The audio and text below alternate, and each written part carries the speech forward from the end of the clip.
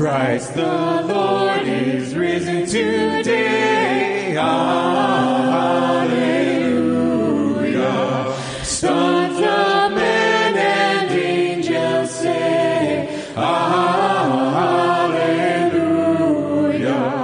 Raise your joys and triumphs high. Hallelujah.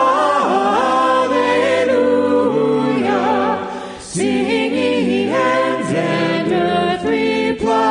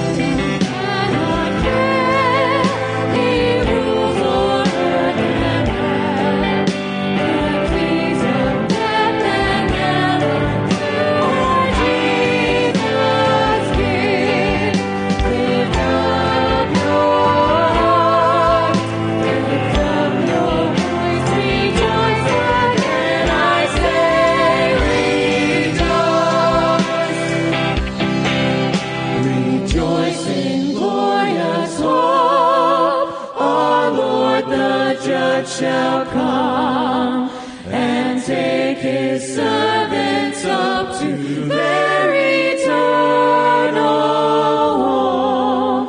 Lift up your heart, lift up your voice, rejoice again, I say,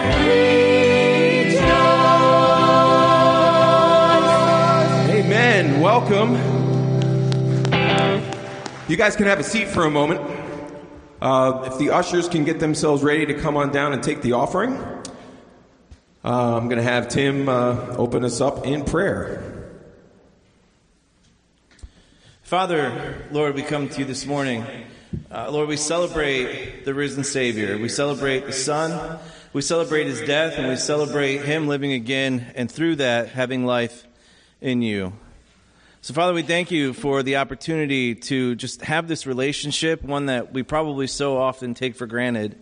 But, God, help us this morning to change our focus, whatever it is that's distracting us, if it's personal, if it's private, just, Lord, whatever it is, that our focus would be turned to you, our Savior, our King, our Lord.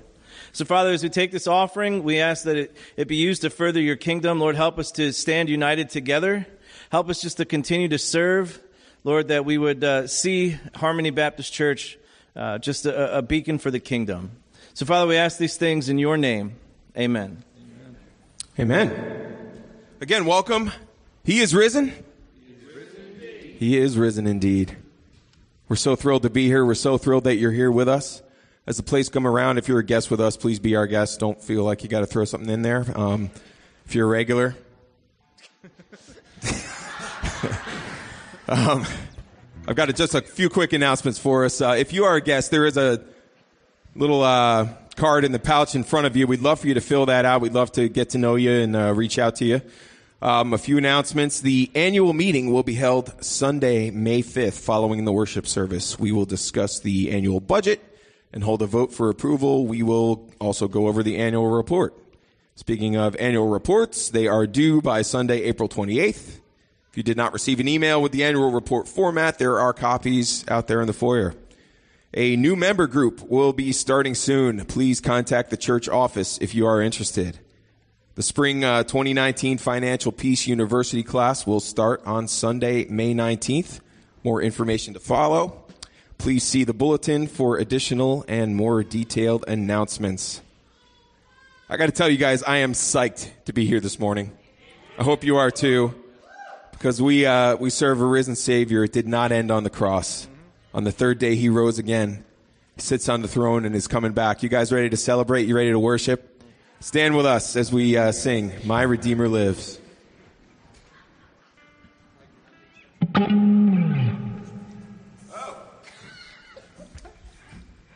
You know, I spent so much time making sure everybody else had their act together this morning that I didn't get mine. I just have a quick verse I want to read for you guys as we dive in here. When the Sabbath was over, Mary Magdalene and Mary, the mother of James and Salome, brought spices so that they might come and anoint him. Very early on the first day of the week, they came to the tomb when the sun had risen. They were saying to one another, "Who will roll away the stone for us from the entrance of the tomb?" Looking up, they saw that the stone had been rolled away, although it was extremely large. Entering the tomb, they saw a young man sitting at the right, wearing a white robe, and they were amazed. And he said to them, "Do not be amazed. You are looking for Jesus the Nazarene, who has been crucified. He has risen. He is not here. Behold, here is the place where they laid him." Amen.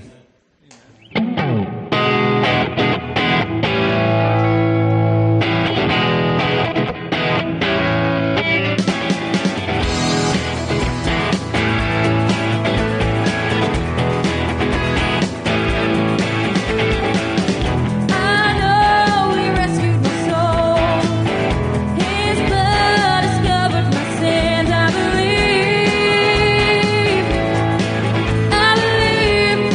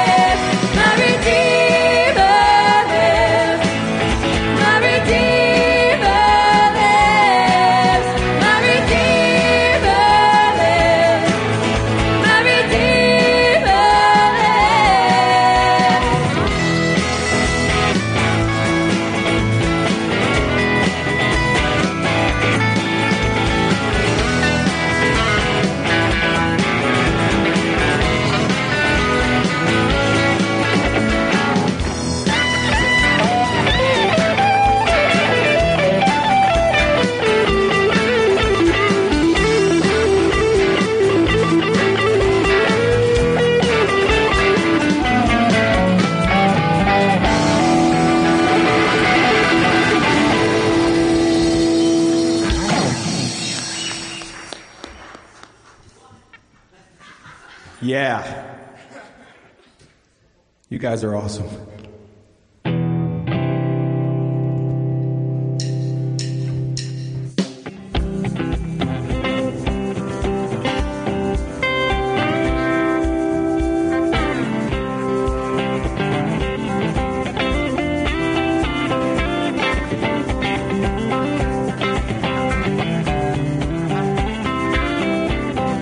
Did you feel the mountains tremble? Did you hear the oceans roar? When the people rose to sing, Jesus Christ the risen Lord.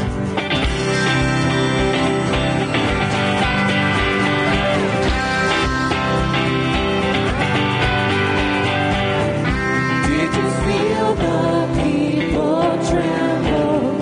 Did you hear the singers roar? When the lost began to sing of Jesus Christ the saving one.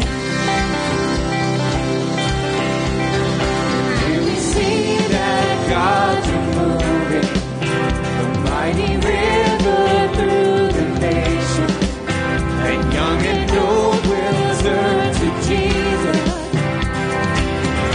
Swing wide, you heavenly gates, prepare the way of the risen Lord. Open up the doors. So open up the doors. Let the music play. Let the streets resound with singing. Songs that bring your hope. Songs that bring your joy. Dancers who dance upon injustice.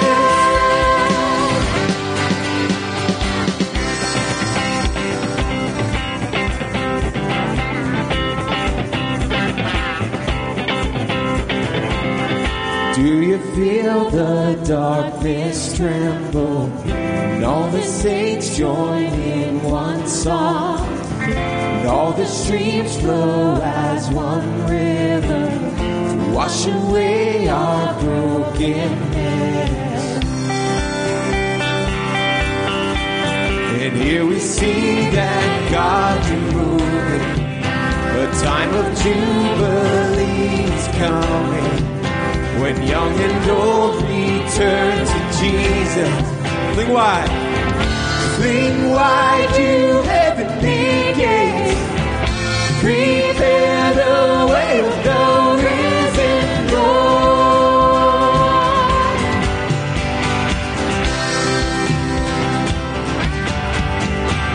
So open up the door. Let the music play. Let the street resound with singing. Songs that bring your hope. Songs that bring your joy. Dancers who dance upon injustice.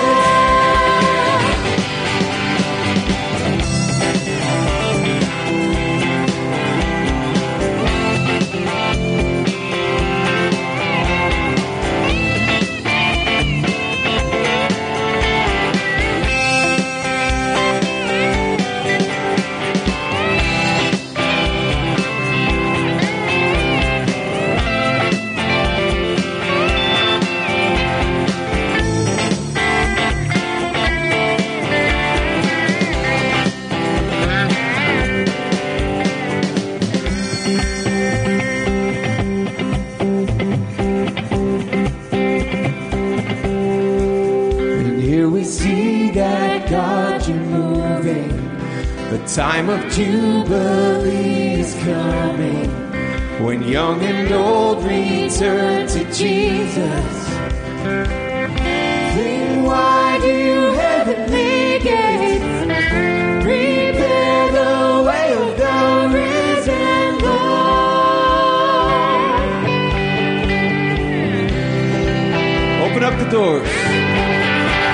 So open up the door, let the music play, let the strings resound with singing.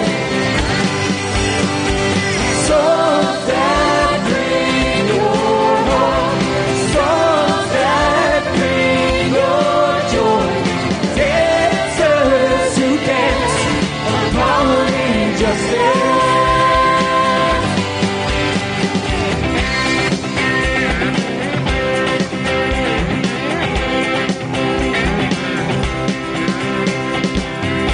Did you feel the mountains tremble? Did you hear the oceans roar? When the people rose to sing, Jesus Christ, the risen one.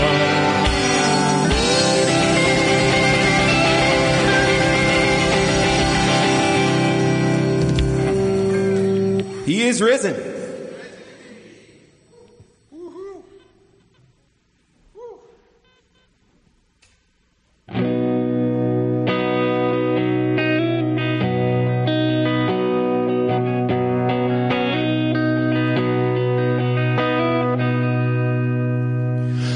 Cast my mind to Calvary, where Jesus bled and died for me. I see his wounds, his hands, his feet, my Savior on that cursed tree. His body bound and drenched in tears, they laid him down in Joseph's tomb, the entrance sealed by heavy storm. Messiah still and all alone.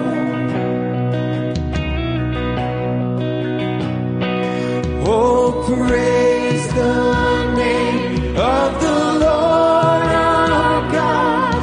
Oh, praise his name forevermore. For endless days we will sing your praise. Oh, Lord our God. In the third, at break of dawn, the Son of Heaven rose again. Oh, trample death, where is your sting? The angels roar for Christ the King. Come on, oh, praise the name. Oh, praise the name of the Lord our God. Oh, praise his name forevermore. For endless days we will sing your praise. Oh, Lord our God. He shall return in robes of white, the blazing sun shall pierce the night, and I will rise among the saints, my gaze transfixed on Jesus' face.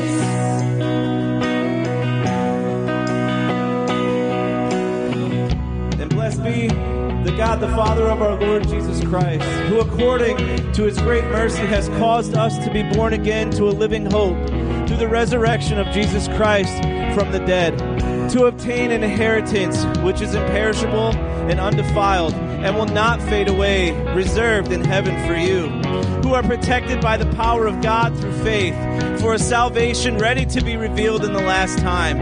In this you greatly rejoice, even though now for a little while, if necessary, you have been distressed by various trials, so that the proof of your faith, being more precious than gold which is perishable, even though tested by fire, may be found to result in praise and glory and honor at the revelation of Jesus Christ. And though you have not seen him, you love him. And though you do not see him now, but believe in him, you greatly rejoice with a joy inexpressible and full of glory.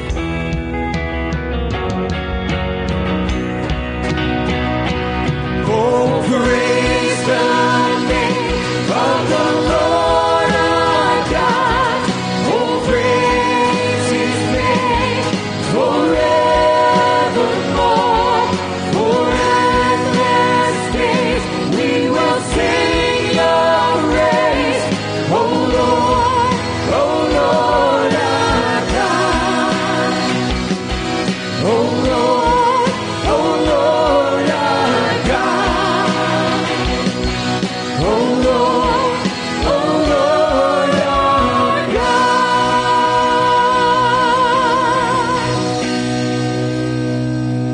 Amen.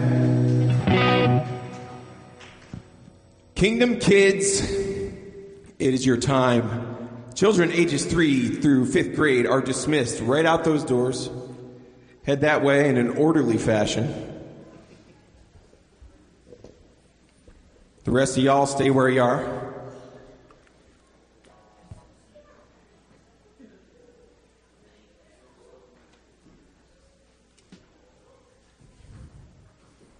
Wow. I hope them teachers are ready.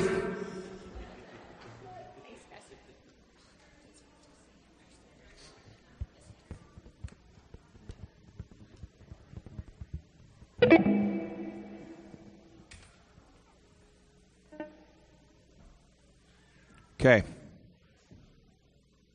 You're probably wondering why I brought you all here.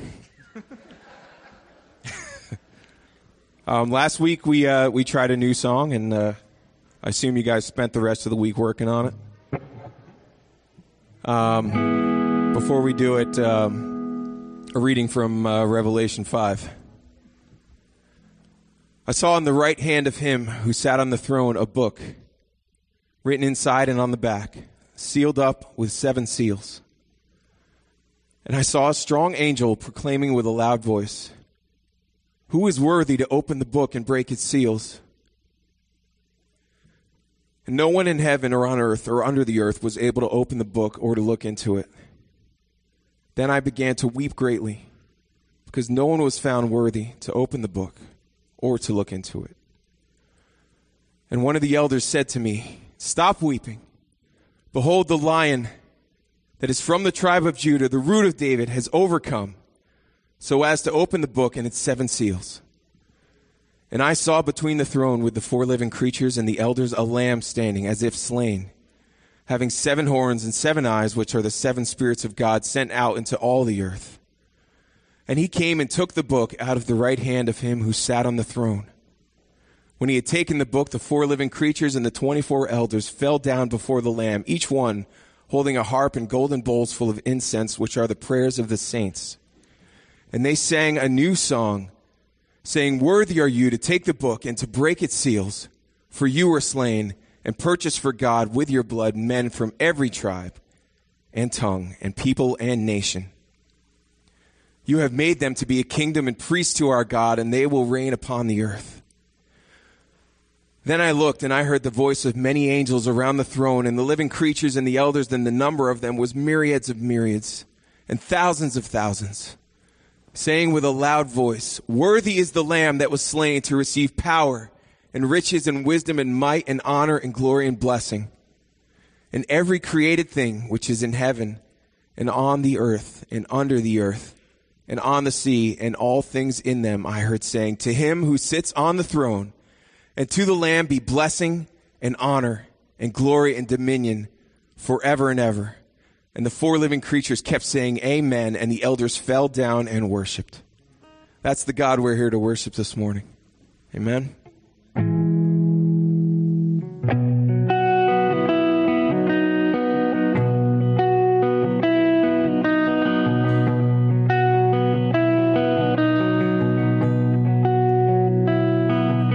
Do you feel the world is broken? We do. Do you feel the shadows deepen? We do. But do you know that all the dark won't stop the light from getting through?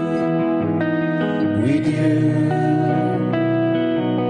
Do you wish that you could see it all made new? We do.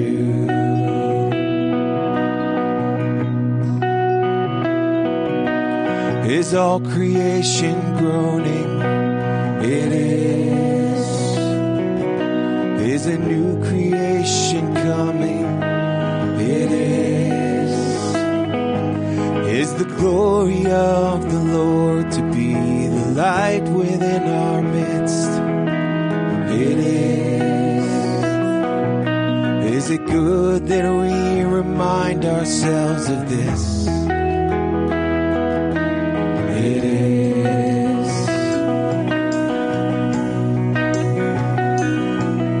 Is anyone worthy? Is anyone whole? Is anyone able to break the seal and open the scroll? The Lion of Judah, who conquered the grave. He is David's root and the Lamb who died to ransom the slave. Is he worthy? Is he worthy of all blessing and honor and glory? Is he worthy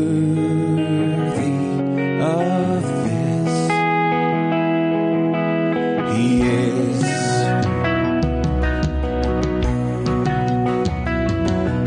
Does the Father truly love us? He does. Does the Spirit move among us? He does. And does Jesus, our Messiah, hold forever those he loves? He does. Does our God intend to dwell again with us? He does.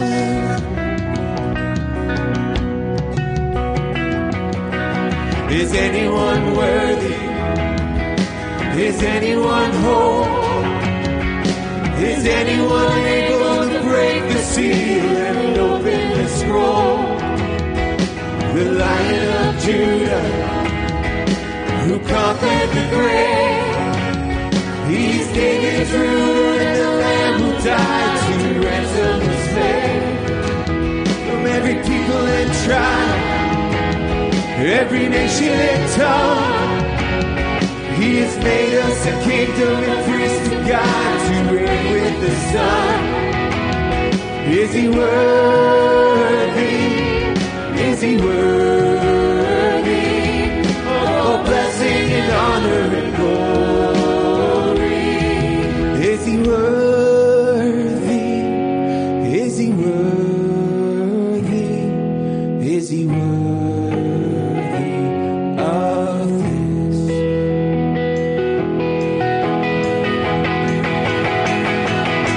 He is.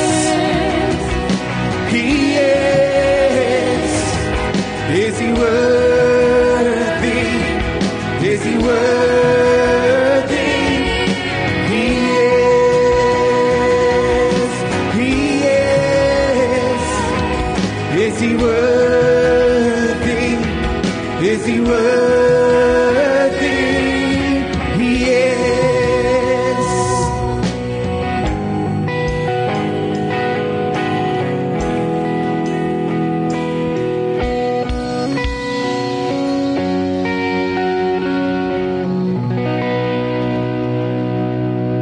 He is.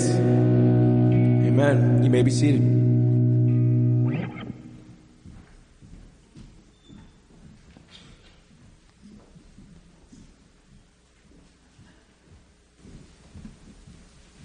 And all of God's people said, Amen. Amen. He is risen. Indeed. Are you guys surviving, Tom and Diane? Are you? All your drama? Just checking. You all right? Good. Everybody good today? Yeah. Had coffee? Yeah. All right. Glad to hear it. We're destined to win. If you are visiting with us, we're delighted that you're here. Hope something of value might sink into your spirit as you join us this morning. Those of us who are regulars at Harmony, we've been in a series, and I have to come clean about something. Easter, what is Easter about? The Easter bunny and eggs. No, everybody knows it's about the resurrection of Jesus, right? And we're used to hearing and reading text. In fact, Mike, good choices today on some of those passages. In the morning, on the Sabbath, people came looking for the body of Jesus. And what was the response? He is not here. He is not here. He is risen. Why are you looking for the living among the dead? And he is, in fact, alive. But I decided this morning that we would read from an obscure Easter text. Is that okay? Doesn't matter because I already made the decision and you're all here, and I'm asking the ushers to lock the doors so you can't get out. I said, well, pull it shut. No, don't really. So if you have a Bible and you want to read along so you know I'm not making this up, take it out. And if not, there's the black-covered book in the chairs in front of you. You can borrow one of those. In fact, I should mention this. If you're a guest and you don't own a Bible, you can take one of those home with you. We have them there on purpose for people who have never maybe owned their own or had a chance to read through the Word of God. It is, in fact, the Word of God. It's available for you. Take it home with you if you don't have one, okay? Be our guest. Hebrews, the 2nd chapter. We've been in a series in Hebrews, and it just so happened there's an Easter Sunday text in here. There really is. And it's in chapter 2, starting in verse 9. We don't see humanity in a very good place. That's the context, but it does say this. We do see him who was made a little lower than the angels, namely Jesus, because of the suffering of death. That's what this weekend is about, right? Good Friday, everybody knows the suffering of Jesus. Almost everybody, even if they don't go to church, have seen some sort of drama or film by Mel Gibson or maybe a processional at one of the local churches reenacting the sacrificial death of Jesus. So we know about that. The death, because of the suffering and death, we now see him crowned with glory and honor, so that by the grace of God he might taste death for everyone. For it was fitting for him, for whom are all things, and through whom are all things, in bringing many sons to glory, to perfect the author of their salvation through sufferings. Let's pray together.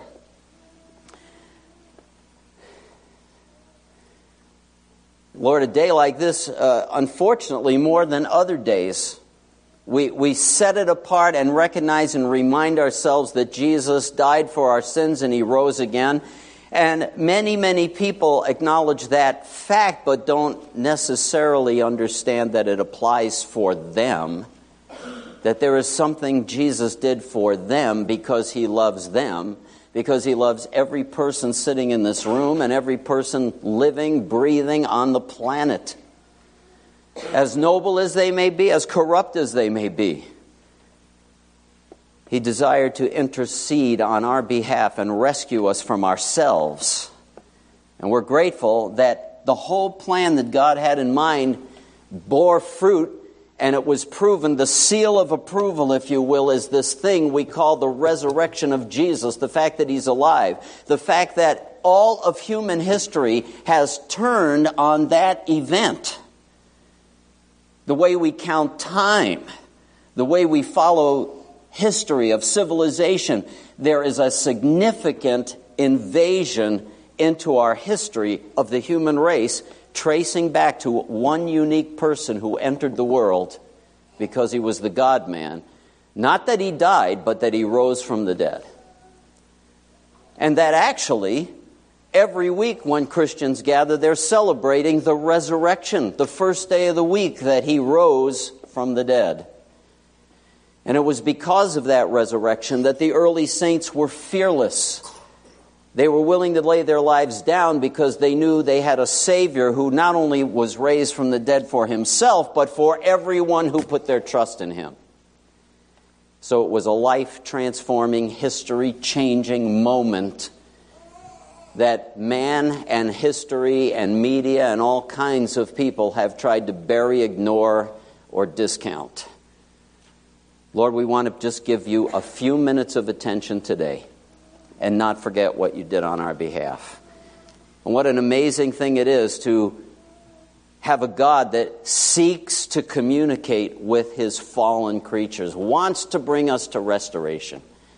And we ask that we would hear from him today. Help us, O God, in the great name of Jesus.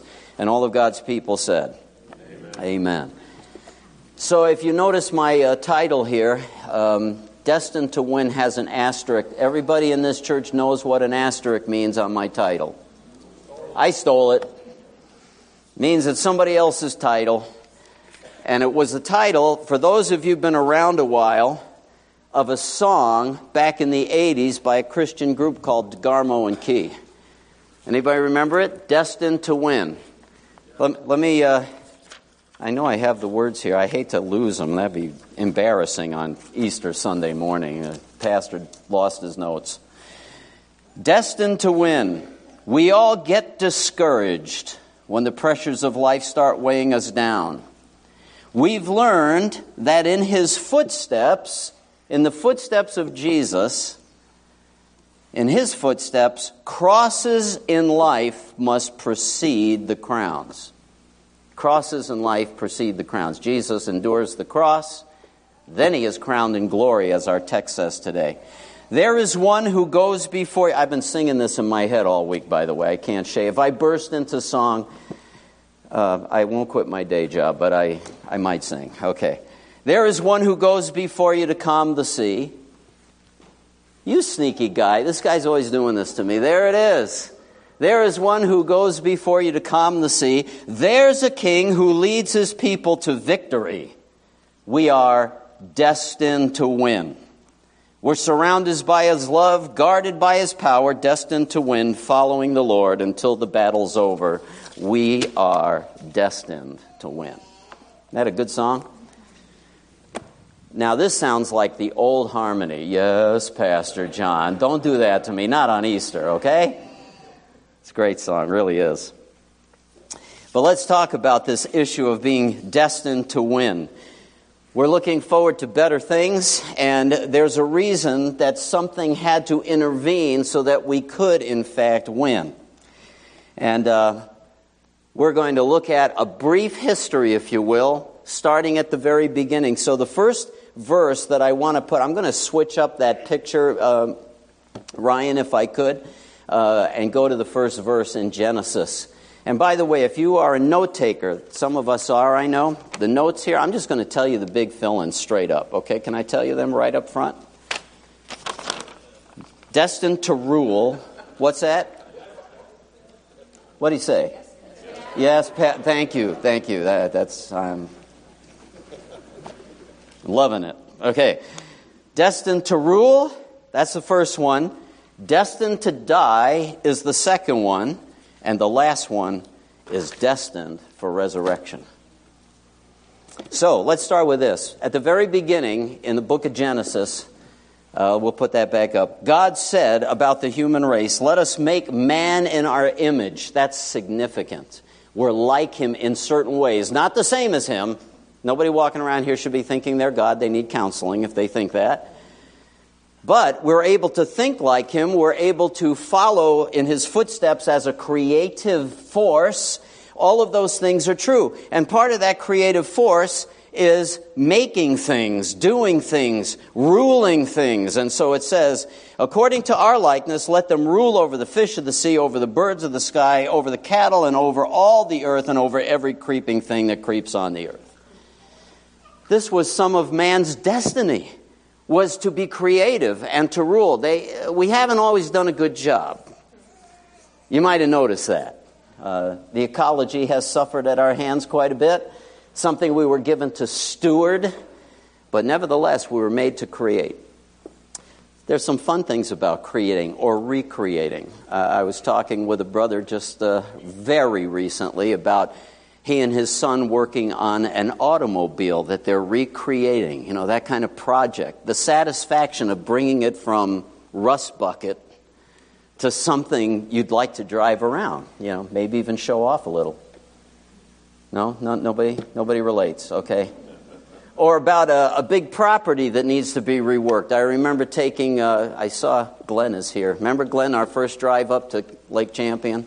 Take a look at a project, a place that has been reworked because some people are made to rule. Right, Corey? Yeah, I'm just picking on him because it's fun. My wife and I had an inside family joke. Looks like she got caught downstairs, but when we were growing up, we were improving the home we had built. We added on to our kitchen, and every time we added something new, we started quoting from I think it was the Star Wars series, the second 3 movies that were really poor, but they were. But Anakin, before he becomes Darth Vader, says, "This is how it'll be in my empire." And my wife and I say to the kids, remember, this is her empire, and it's going to be her way. We're made to rule, right? There's some satisfaction in that, though, isn't there, as we build things from disrepair into repair. The second law of thermodynamics, right? Everything goes from repair to disrepair. Those science people, you get what I'm saying, right? Things decay. Leave your yard to itself doesn't look good. Never change the oil on the car. I'll never forget driving to Denver, Colorado in my Chevy Malibu that my father-in-law gave me. I didn't know what it meant to change the oil on the car. It was years. I think when they took the bolt off, it went clunk, clunk, clunk out of the oil pan. You don't take care of it, it decays, but if you can recreate and build and rule over it, it's kind of fun to see something happen positively. But under the watch of humanity, things kind of unraveled. I couldn't help, I'm a bit of a Star Trek and other fan. You never guessed that, I know, but you would have never known. But I know there's others of you out here who are too.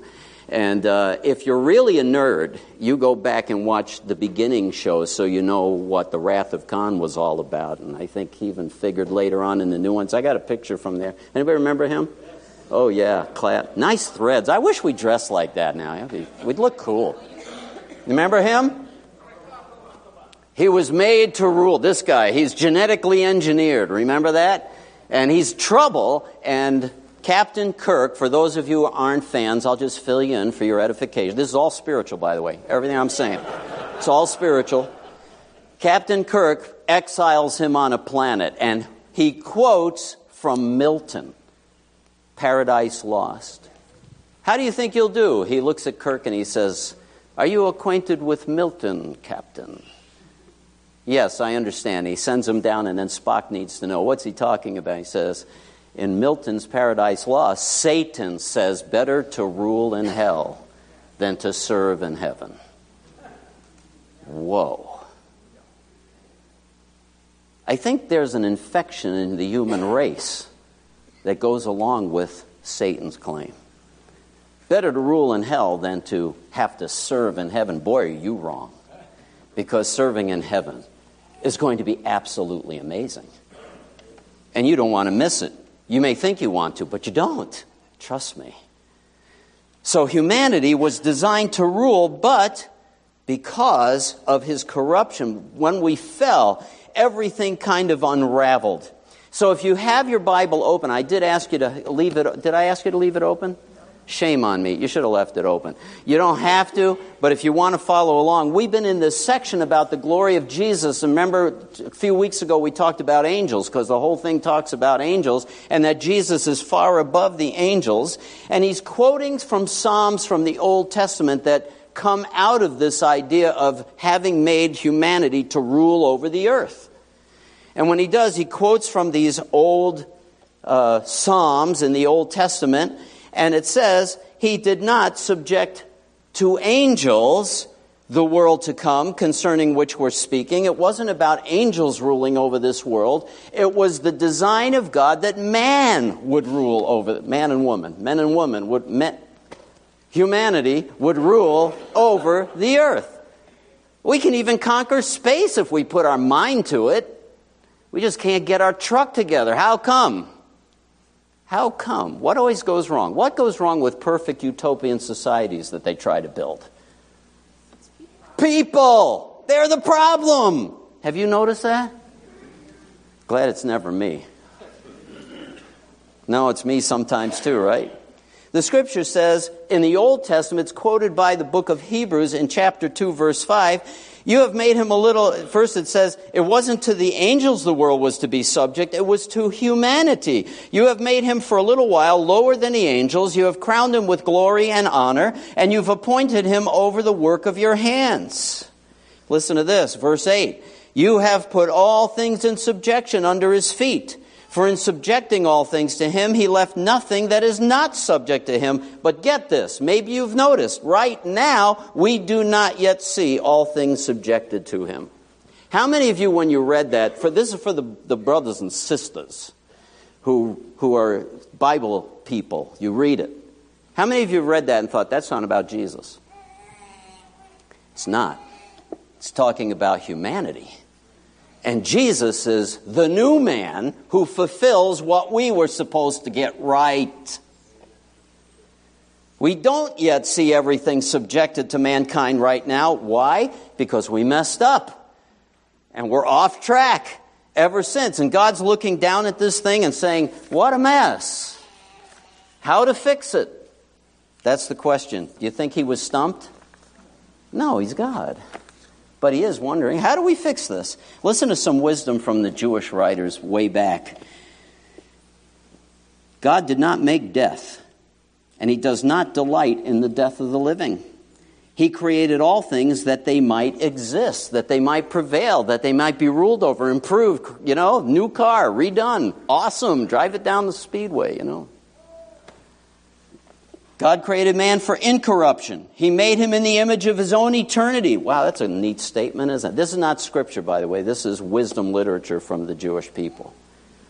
But I think that's a good statement. God created man for incorruption and made him in the image of his own eternity, but through the devil's envy, death entered the world. In fact, the Bible says that Jesus, the Son of God, appeared for this very purpose, that he might destroy the works of the devil. What were the works of the devil? He deceived us, he lied to us, he killed us, and we let it happen. We embraced it, we followed his way. We're walking with, what's his name that I had on the screen there? What was his name? Khan. No, I'd rather rule in hell. Okay, have fun with that. And that's pretty much what has happened. How to fix it? How do we fix this? When I was working on my advanced degree at one point, I had to read a lot of corporate literature. A lot of these guys that were sent in, like Hawco was sent in to work with the car company and all of that. These places that had started to fall apart. The company looks for a fixer. Isn't that a TV show or something? Fixer? Didn't I hear that somewhere? Anyway, they find somebody who's going to go in and fix what's broken. And sometimes it's painful. In fact, usually it is, because you've got to change all these bad habits, all these things that have gotten the company in trouble. Somebody has to go in and fix it. And that brings us to my second point. There was only one person ever on the planet that was brought into the world for the very reason of dying. Not us. We end up dying. But that wasn't the plan. Jesus was the one, the fixer. He was sent into the world. He came in for that very reason, because of the need for a Savior. The gospel says somebody has to pay up for the brokenness that we've created. Somebody has to get it right. That was the destiny of the new man, the second Adam, the only man ever sent into the world for the purpose of dying. When you read about this person a little lower than the angels that is in our text, in fact, if we could, let's put our text back up, the main text. We do see, here's the context I just told you about. Man has not fulfilled his destiny. He's not ruling over all the world. He blew it. It's messed up. We don't see man ruling over everything, but we do see, that's the way that should be read, by the way, but we do see him who has been made for a little while lower than the angels, namely Jesus. We're going to leave this up for a minute, okay? Who was made a little lower than the angels? Lower than the angels? Aren't they? What? Yeah, well, let me unpack it so it's not confusing. Man is the one made a little lower than the angels. What does that mean? The angels are glorious beings. For those of you who are wondering, what is this guy talking about? 2 weeks back, we did a whole sermon on angels. So you can go listen to the podcast and see how crazy I really am, because I believe all this. Scripture says it, it's true, and I've had experiences with it. It's like the supernatural realm is real, friends. It really is. He's a little lower than the angels. What does that mean? The angels are glorious. They're versatile. Their existence can move from the spiritual realm into the physical realm in a second. You can't do that. You don't believe me? You can't do that. I dare you. You can move one way into the spiritual realm in a heartbeat, but don't do that today, all right? My point is, they can go back and forth. They can materialize. Jacob wrestled with it was like a human being. What a glorious being they are. And if they show up and show all their glory, you freak out, have to run to the restroom. You know, that's what happens. They're glorious. Mankind was made a little less glorious. Although we're the ones made in the image of God, there's something future that's even better. So now Jesus coming into the world is made the God-man, right? So he also has just stepped down a little lower than, that's what he's talking about. Doesn't mean bad or wrong. He's in this experience as a human being a little lower than that glory. He couldn't go back and forth into the realms yet. Yet. He couldn't. Because he limited himself on our behalf to rescue us. So we do see him, Jesus, because of the suffering of death, crowned with glory and honor, that by the grace of God he might taste death for everyone. Let's stop right there. Because of the suffering and death. Everybody understands the story of this weekend, right? The struggle. What Jesus went through. How many of you recognize this verse? I know you will. He was pierced through for our transgressions. He was crushed for our iniquities. The chastening for our well-being fell upon him, and by his scourging we are healed. Anybody recognize that? Isaiah 53. All of us like sheep have gone astray. Each of us has turned to his own way, but the Lord has caused the iniquity of us all to fall on him. We recognize that because it's Isaiah 53, which is one of the clearest 500-year-old prophecies, such a description of what happened to Jesus. Scourged for our sins, pierced through. Crucifixion was a Roman technique. That came later. How did they know all this? Because it was prophetic. God was promising what was going to happen. And so because of the suffering of death, his beating, his scourging, all that he went through, carrying his cross up to Golgotha, all the mocking, the spear in his side, everything that we see in that vivid imagery that some of us, even as Christians, recoil from watching if we see it in video form. All of that was part of the plan of God to rescue us. Why? Because the Scripture tells us that the wages of sin is death. Can I park on a little Bible study for a second? Is that all right? Okay, because otherwise I have to close in prayer. We'll all go home. It was fitting. Look what it says. He might taste death for everyone, for it was fitting for him, for whom are all things, and through whom are all things. Remember, Jesus, this second person of the triune Godhead, is the creator of all that is. Remember? That's what it tells us in the first chapter. Through whom are all things, in bringing many sons to glory. Now, if this doesn't confuse you, I don't know what would. To perfect the author of their salvation through sufferings. What does that mean? Wasn't Jesus perfect? The answer, class, yes. What is that word? to perfect him through sufferings. Let me see if I can unpack this. My son, my youngest son, who's not young anymore, that means I'm really old, he's gotten into watching on occasion American Ninja. Anybody ever watch that? You got to go through all, right? You ever see that? Anyway, American Ninja, they have all these obstacles that these athletes try to get through. And man, some of them are tough. I mean, I'm watching them going, yikes, you know. Balancing, trying to go from bar to bar, and then they fall in the water, you know, and they lose. And the point is you have to go through the entire course in order to win. If you win, you get sent to Las Vegas. I suppose that's a prize for some people. Sounds like a penalty if you ask me. But anyhow, you go to Las Vegas. Woohoo! Because they have a big one there in Las Vegas, right? So these guys and gals, they work themselves to death to get trained and be able to jump on these web walls and climb up these things and fly across stuff and not fall in the water and not get hurt and not quit before they make it till they press the button and go, bah, we win. Oh, everybody goes nuts.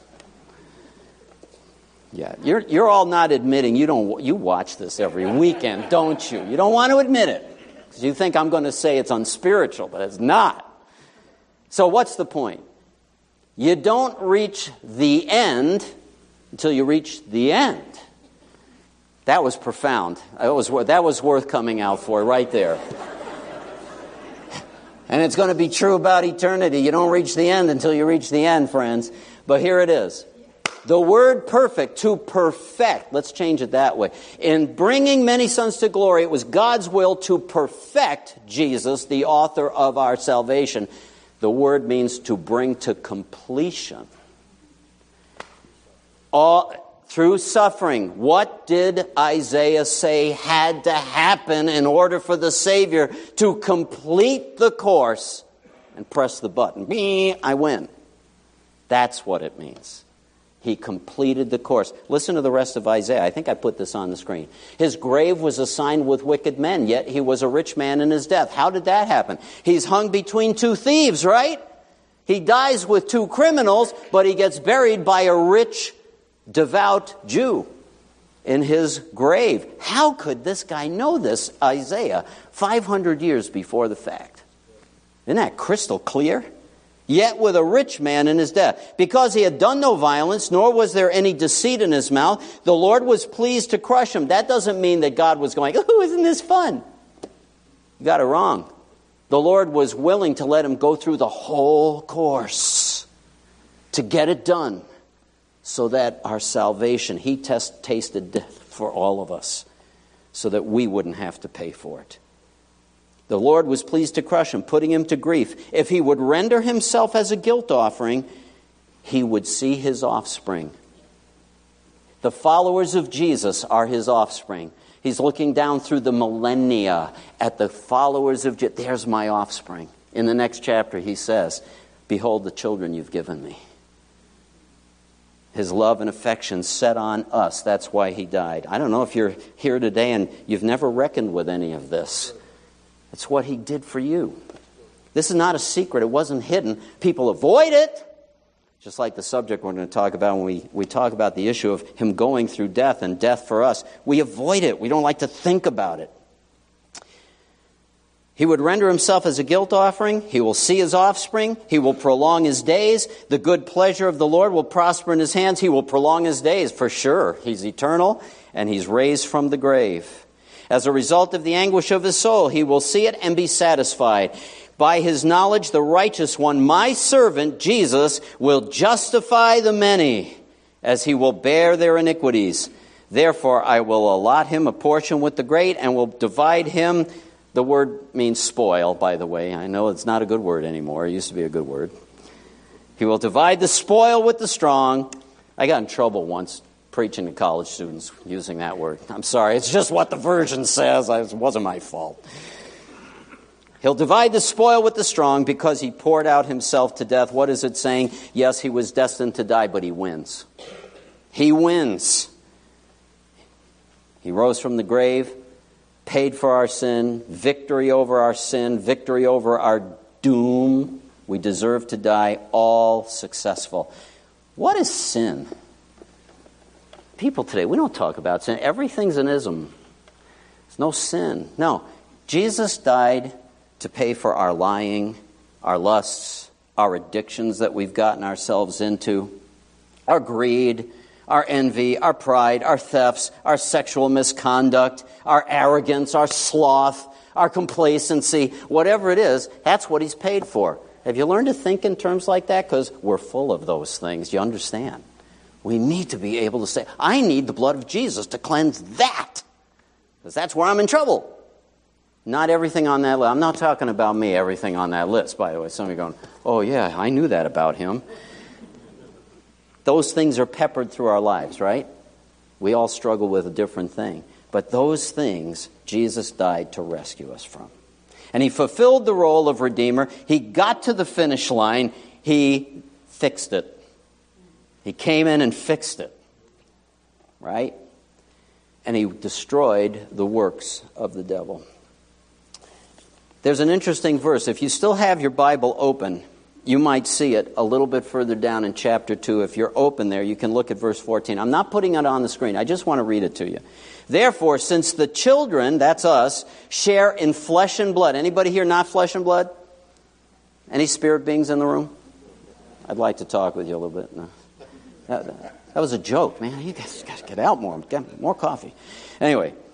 The children share in flesh and blood. He himself likewise also partook of the same. Jesus came down a little lower than the angels. Just like us. For now, don't miss it. For now we're a little lower than the angels. Are you with me? For now. He partook of the same, that through death he might render powerless him who had the power of death. That is, the devil. And might free those who through fear of death were subject to slavery all their lives.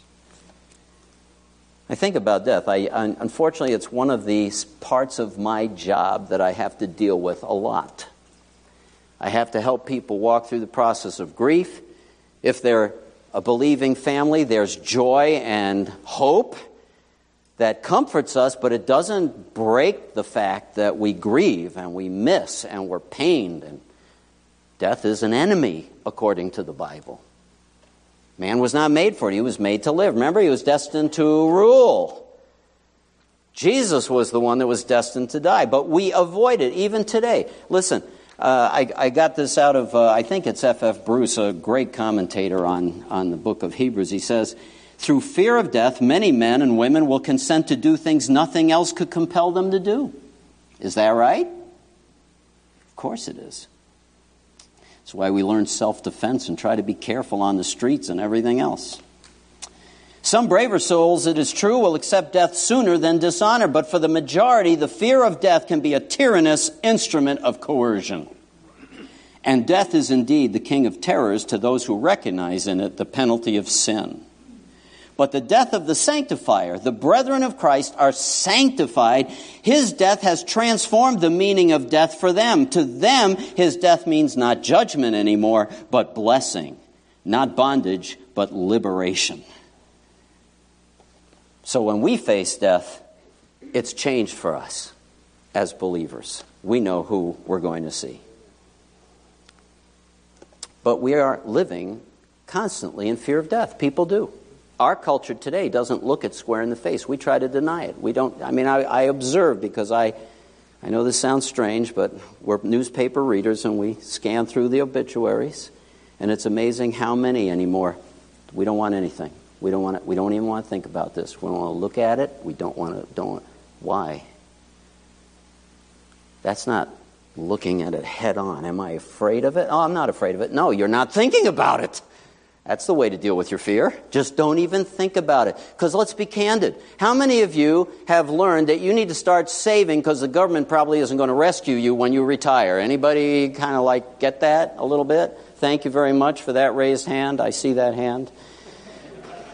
Your friends will leave. They'll wait on you. Come forward. Yes. I got to watch out for myself a little bit on that one, right? You work at making sure your eternity is settled.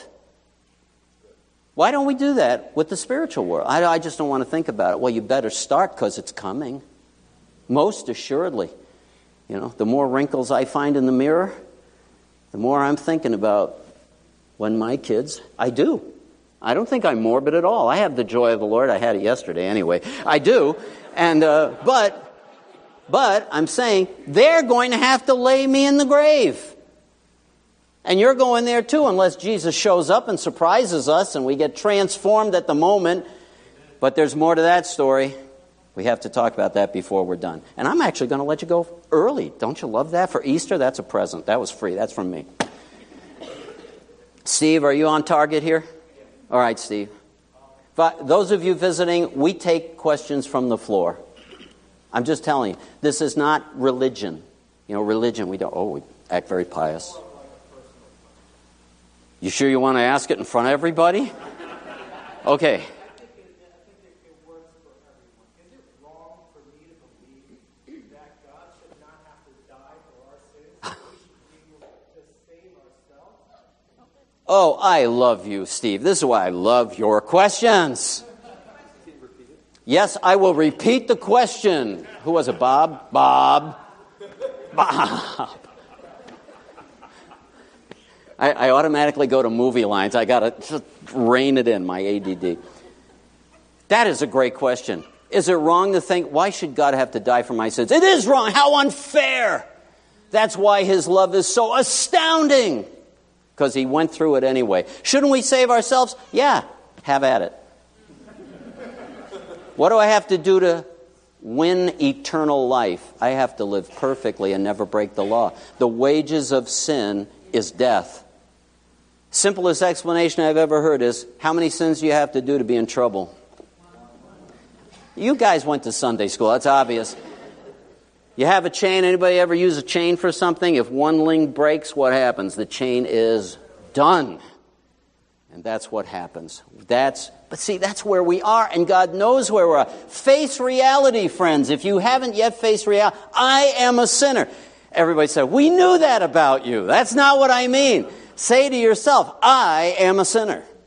I am a sinner. Wow, I like this congregation.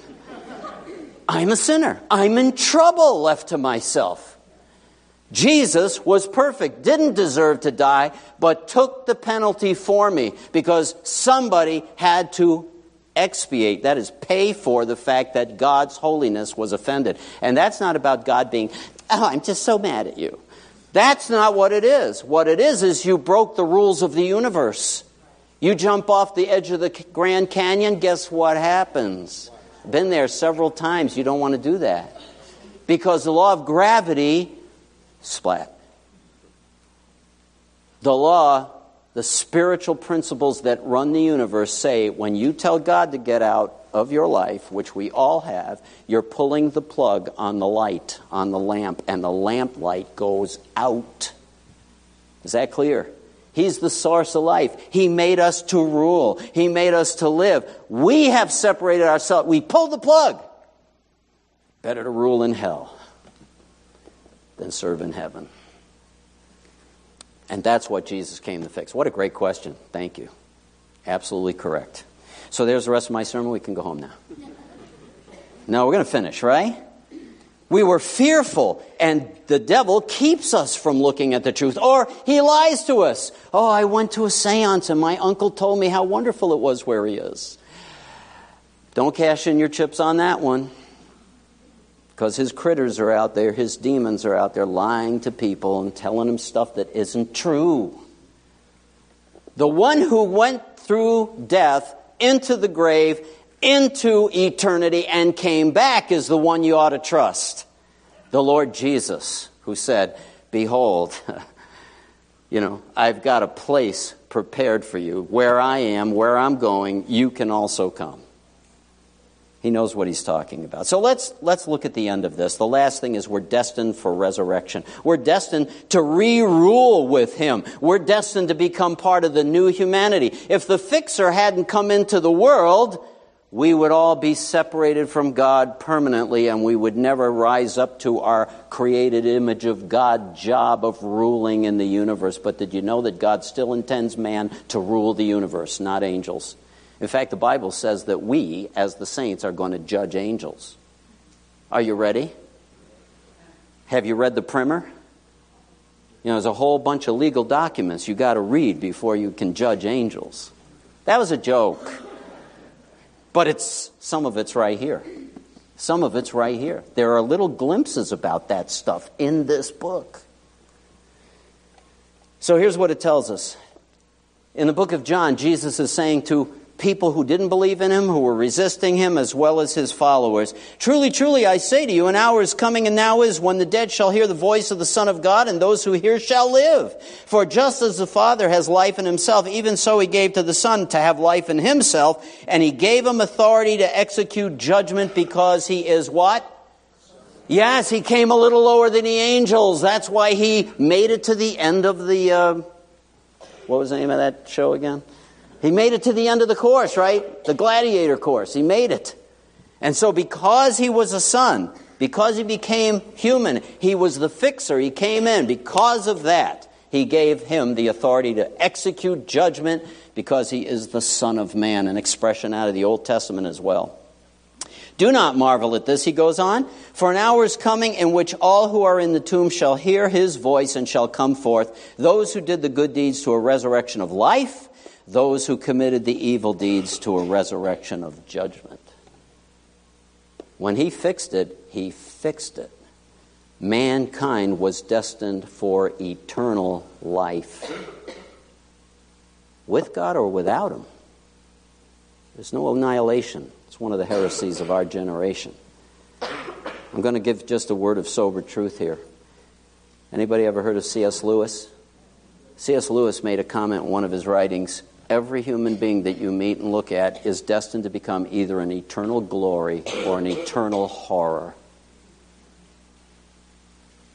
Resurrection's coming, but there's a way to know that you have the resurrection of life itself. And that is the verse that introduced this passage reads like this. And by the way, this is a great memory verse for believers if you've never memorized it.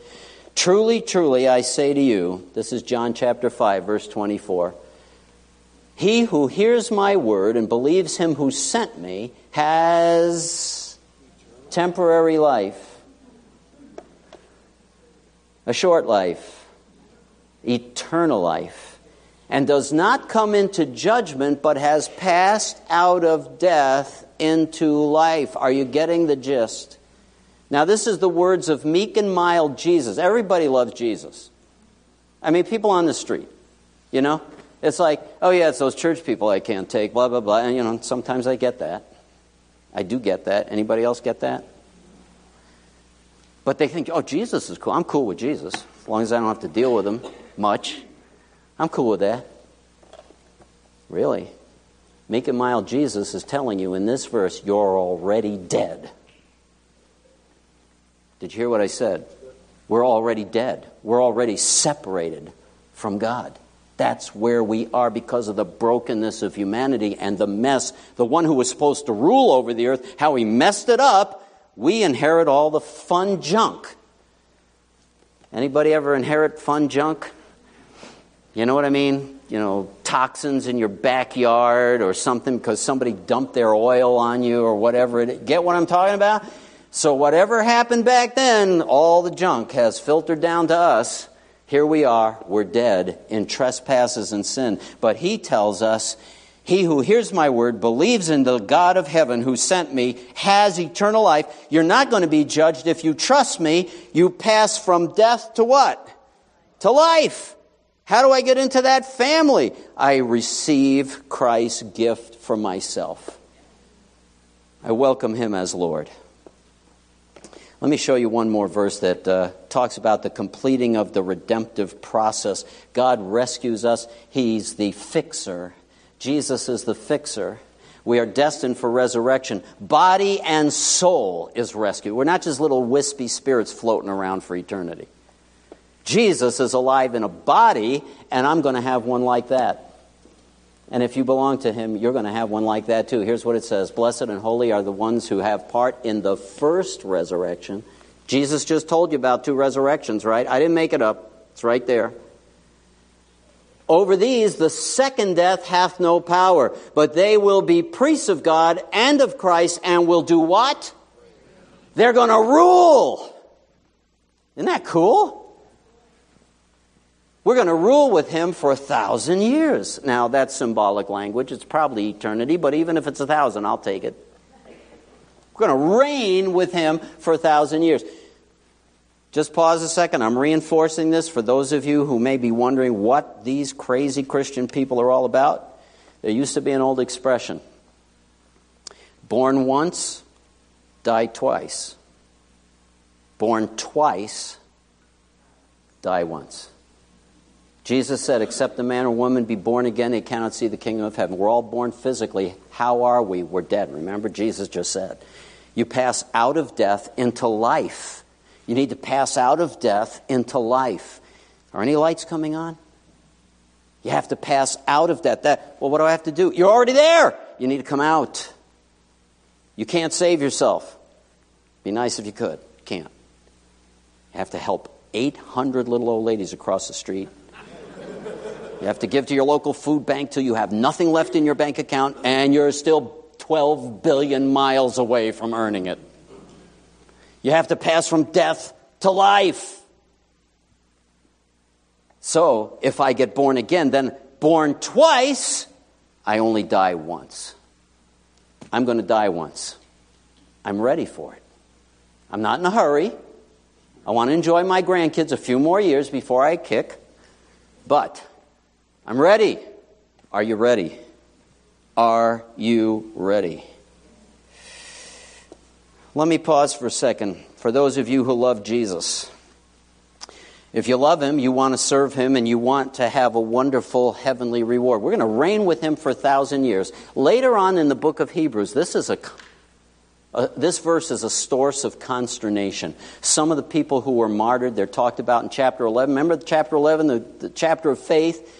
Says some people refused to be delivered from a terrible martyrdom because they wanted a better resurrection. Figure that one out. You know, you can have a Volvo model.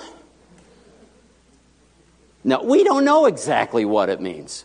But what it does mean is there are rewards coming. If you're doing it because you love Jesus, that's great. If you're motivated by self-interest, he'll even bless you for that. In other words, wake up and start serving him. I'm speaking to all the complacent believers who think we're just dandy and haven't borne any fruit in years. God has an opinion about it. There's a great book. I've mentioned it before. I'm just going to read 2 portions and we'll be done. The Life God Rewards. This is Bruce Wilkerson, the guy that wrote the Prayer of Jabez that everybody misconstrued. Anyway, the subtitle, Why Everything You Do Today Matters Forever. Forever. Jonathan Edwards, one of my favorite divines, he says this, there are many mansions in God's house because heaven is intended for various degrees of honor and blessedness. Some are designed to sit in higher places than others. Some are designed to be advanced to higher degrees of glory and honor than others are. And therefore, there are various mansions. He's talking symbolically, okay? I don't think we live in mansions. I don't even like mansions. He's not going to make me live in some place I don't like, right? Well, I'm sorry. I digress. And some more honorable mansions and seats in heaven than others. Though there are seats, all of them are exceedingly honoring and glorious in blessedness, yet some are more so than others. In other words, when we get to glory, we're going to have assignments based on how we serve Jesus here and now. Well, I don't care. As long as I get there, I'll be happy. Guess what? John Wesley had a word for you. Of those who had happily finished their course, such multitudes are afterwards described, and still higher degrees of glory which they attain after a sharp fight and magnificent victory. There is an inconceivable variety in the degrees of reward in the other world. Let not any slothful one say, oops, did I say that? No, John Wesley said it, and I'm going to read it. Let not any slothful one say, if I get to heaven at all, I'll be content. Such a one may let heaven go altogether. In fact, you may be letting him go altogether and not even realize it. In worldly things, men are ambitious to get as high as they can. Christians have a far more noble ambition. At least they should. Don't you? Anybody agree with that? All four of you agree with that. Christians have a far more noble ambition. The difference between the very highest and the lowest state in the world is nothing compared to the smallest difference between the degrees of glory. We have no idea what it's going to be like. It's going to be astounding. But I'm going to tell you right now, I'm working on my IRA right now. And you should be too. I'm working on my eternal IRA. And real saints want to do that and love to do it.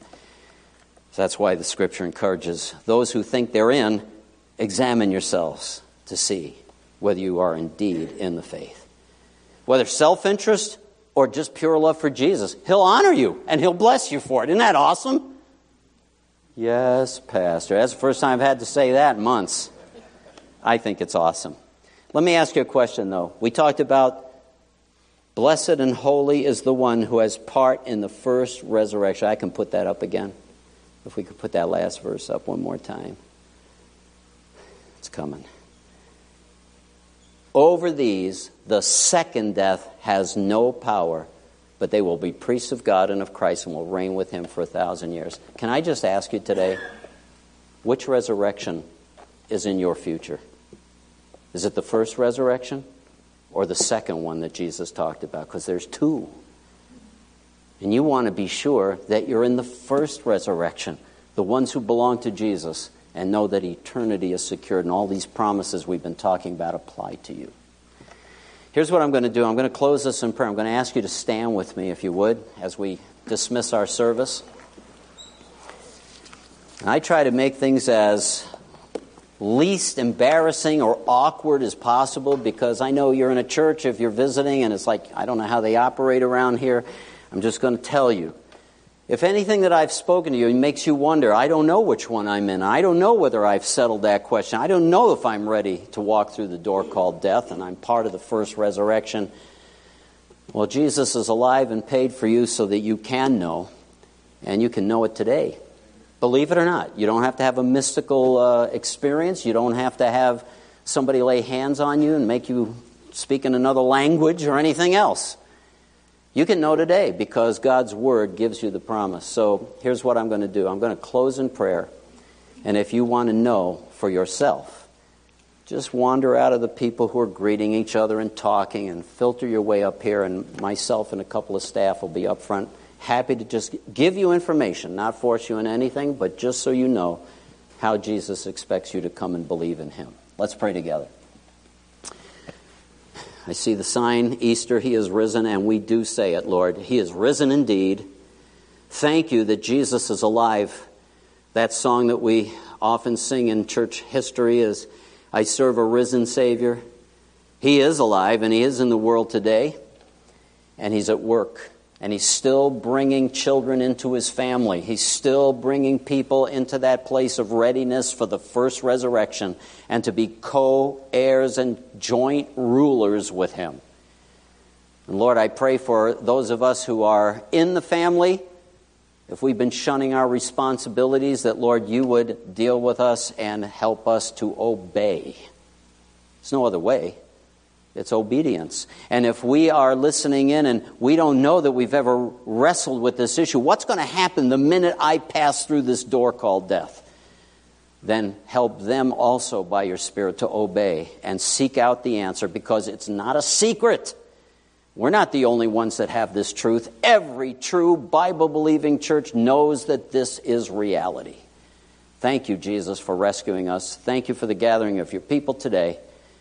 Put Your favor and Your blessing on these folks. In Jesus' name we pray, and all of God's people said, amen and amen. We'll be up here if you want to talk with us. The rest of you have a great Easter weekend.